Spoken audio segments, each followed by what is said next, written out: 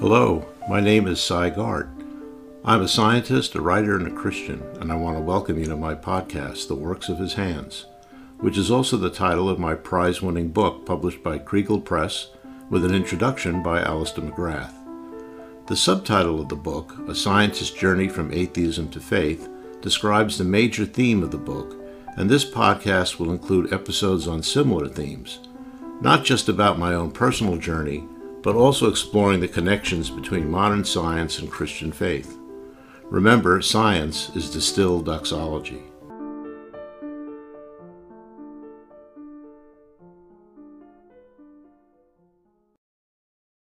Once I retired, I began pursuing an interest I have in, and I've had for a while, in the whole issue of origin of life. A lot of people, of course, are doing research in that field, but my interest is very specific, and it has to do with the question of self-replication and the accuracy of self-replication in life. The key thing to understand here is that abiogenesis is not considered to be part of the evolutionary story. And that's important because we know the mechanism of evolution, but it can't be, at least I believe, it cannot be the same mechanism that would explain the origin of life. And even Darwin didn't talk about it. Richard Dawkins says very little. He just says it only had to happen once, and then he says a few other things. But in his better books, he says that's not something that is part of evolution. And so you can be an evolutionary creationist, meaning that you believe that evolution is one of the laws of God, basically, like gravity or electromagnetism, but that doesn't mean that you're committed to a natural cause for abiogenesis. If somebody figured out that there is a path to the origin of life through purely natural chemical processes, I could be convinced, but I frankly don't think that's going to happen. And the number of problems with an abiogenesis from chemistry to life is just staggering. As James Tour often says, that just the chemistry part of it is extremely difficult to imagine. And I'm focused on what happens. Let's say everything works out great and you have some self-organization and you actually end up with a cell. You could have a very good cell. You could have a great membrane with all kinds of enzymes inside that are metabolizing away. You could have an energy generating system. That cell may live for a long time. It may have a very high probability of survival. If you don't have any replication of a genetic material, eventually it's going to die, and then you're done. When people talk about evolution, they talk about natural selection and mutations. But there's another aspect to evolution which is almost always just skipped over and taken for granted, and that is the question of accurate, very, very accurate self-replication. DNA replication is accurate at 99.999999%. And the same thing is true for the translation system. It's a little less accurate, but it's 99.9999%. Nothing in the world self-replicates. Nothing. The only thing that self-replicates are living cells. Let's say you have a house and a couple is living in a house. They love the house. They have a couple of kids and it's in a beautiful neighborhood. It's a great house. Everything they have in it is great. And the kids decide they want a house exactly like that. And so they tell their parents, I want a house right next door, right near you, but exactly identical to everything in this house, including the furniture, the paintings, the books, the clothing, everything. You could do that. You could hire, let's say the parents say, okay, we'll hire a contractor, we'll get an architect, we'll look for all the same furniture, we'll buy all the same books if we can find them. And you could do that. It would take a long time and a lot of effort. But one thing you cannot do is find a house that replicates itself. And a house, no matter how much you have in that house, no matter how much you have stored in the closet or in the attic, contains nothing compared to what's in a cell. A cell has 1 billion protein molecules, and that's just the beginning. I mean, all the organelles, all the membranes. And if you look at a cell that replicates, let's say a simple bacterium, and you look at the two daughter cells, they're pretty much identical to the original parent cell. And that happens every 20 minutes.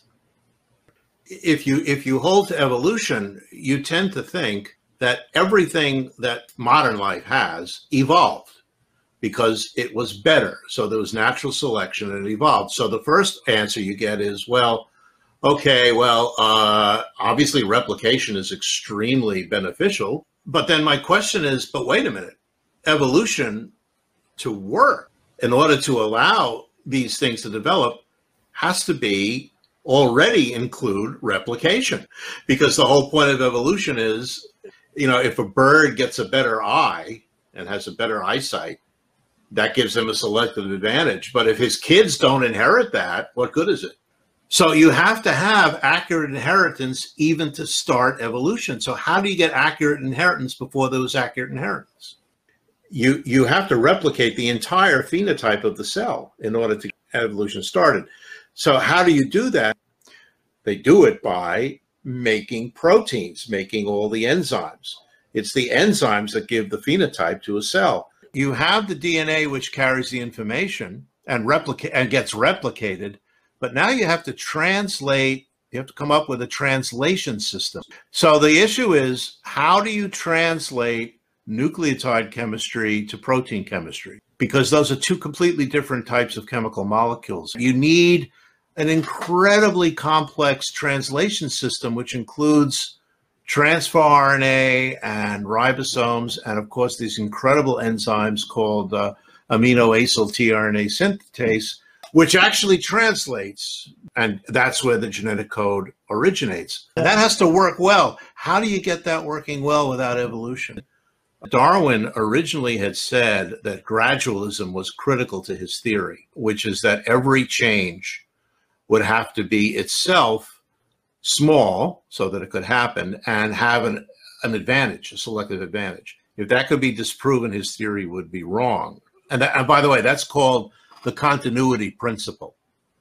And the reason that's been disproven is because the evidence, which includes engulfing of one cell by another cell, and it also includes, for example, very rapid evolutionary changes that we know occurred based on things like explosion of new species and many other things. Just to give one illustration where there's a lot of data, we know that at the beginning of vertebrates, there was a couple of whole genome duplications where the entire genome duplicated itself.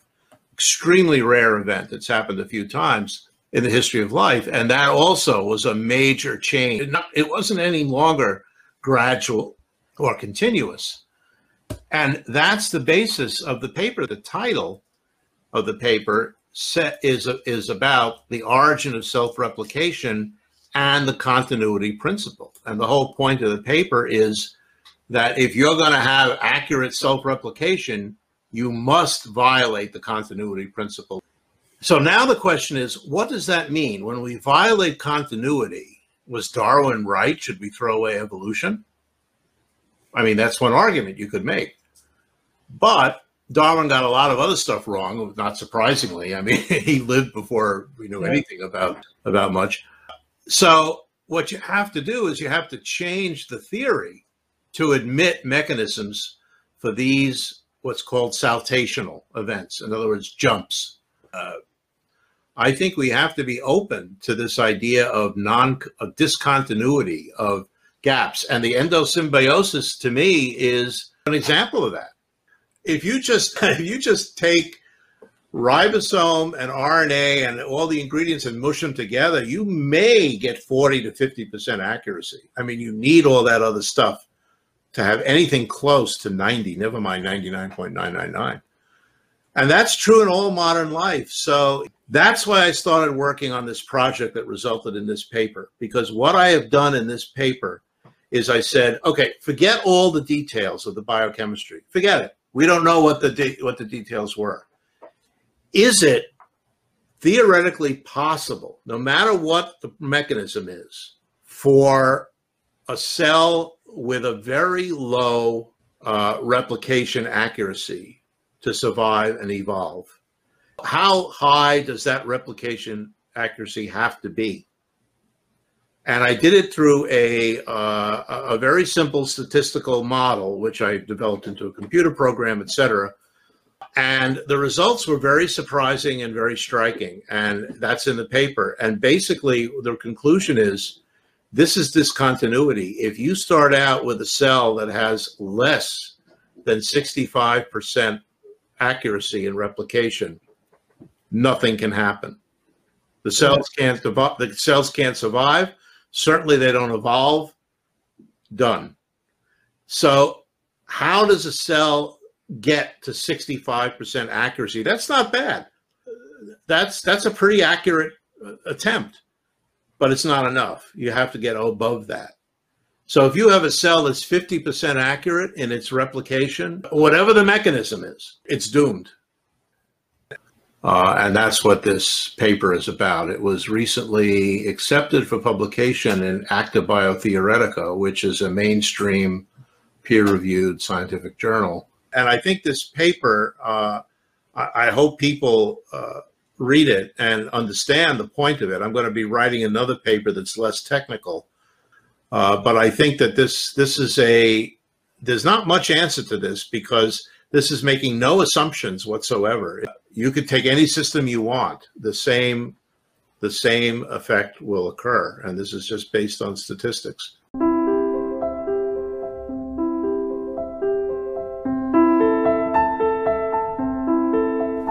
Thank you for listening to this episode. Please subscribe to my podcast, and also check out my website at sygart.com. Take a look at my YouTube channel, Faithful Science. Science is spelled S-Y-E-N-C-E. And follow me on Twitter and find me on Facebook. Thanks again, and God bless you all.